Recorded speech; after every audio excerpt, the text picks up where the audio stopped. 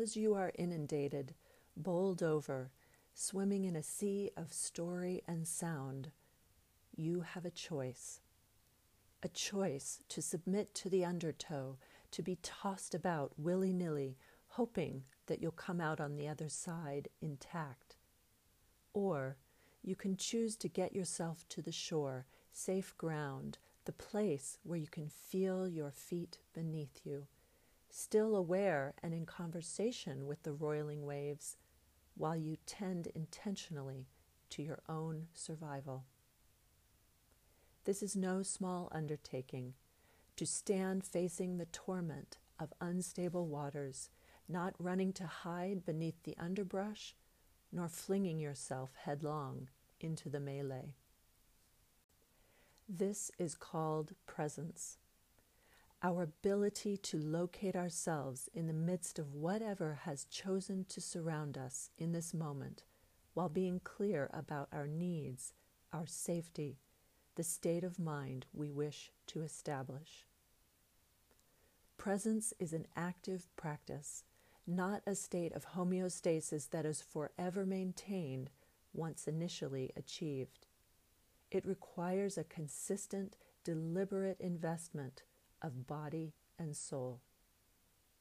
Presence asks us to act as a dynamic filter, scouting for white noise, fruitless distraction, dramatic overtones that take us away from the here and now, the pith of this moment. It demands a fierce and steady commitment to removing barriers that keep us from this state of presence. For the mind is just as powerful as the undertow of external forces, a potential distraction that will take us away from the present moment, cast us into a future that we most certainly cannot predict, conjuring stories of mass hysteria, scenarios of worst case that are neither helpful nor healthy. If we continue turning toward these what-ifs, we have patently turned away from the experience of what is happening right now. We must peel away thoughts that take us from the present, as vigilant as an archaeologist who removes layers of dust and debris to see the true nature of what they seek, getting into the nooks and crannies with care so that we can arrive at the essence of this moment. Likewise, the body can tear us away from the present if we use it as a repository for our fear, doubt, and dread.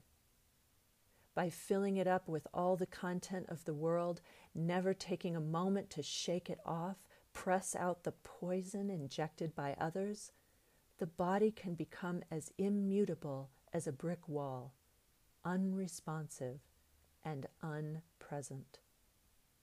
We must dance, run, walk, shake and shiver, sound out so that our cells drop the weight of our collective pain and confusion. Our hearts reject the stifling squeeze of fear and negativity. When we clear the mind and body of this excess, we can inhabit presence. When we are truly, fully present, wonders can appear. Presence is not a vacuum, a state of nothingness that yields no gift. True presence illuminates magic and kismet, has the ability to transport us from boredom and not enoughness to a state of abundance and possibility. It is full of riches and revelation, spaciousness that allows new breath, new life to rise to the surface. Presence is the genesis of fulfillment, the guardian of our health, our freedom, and our joy.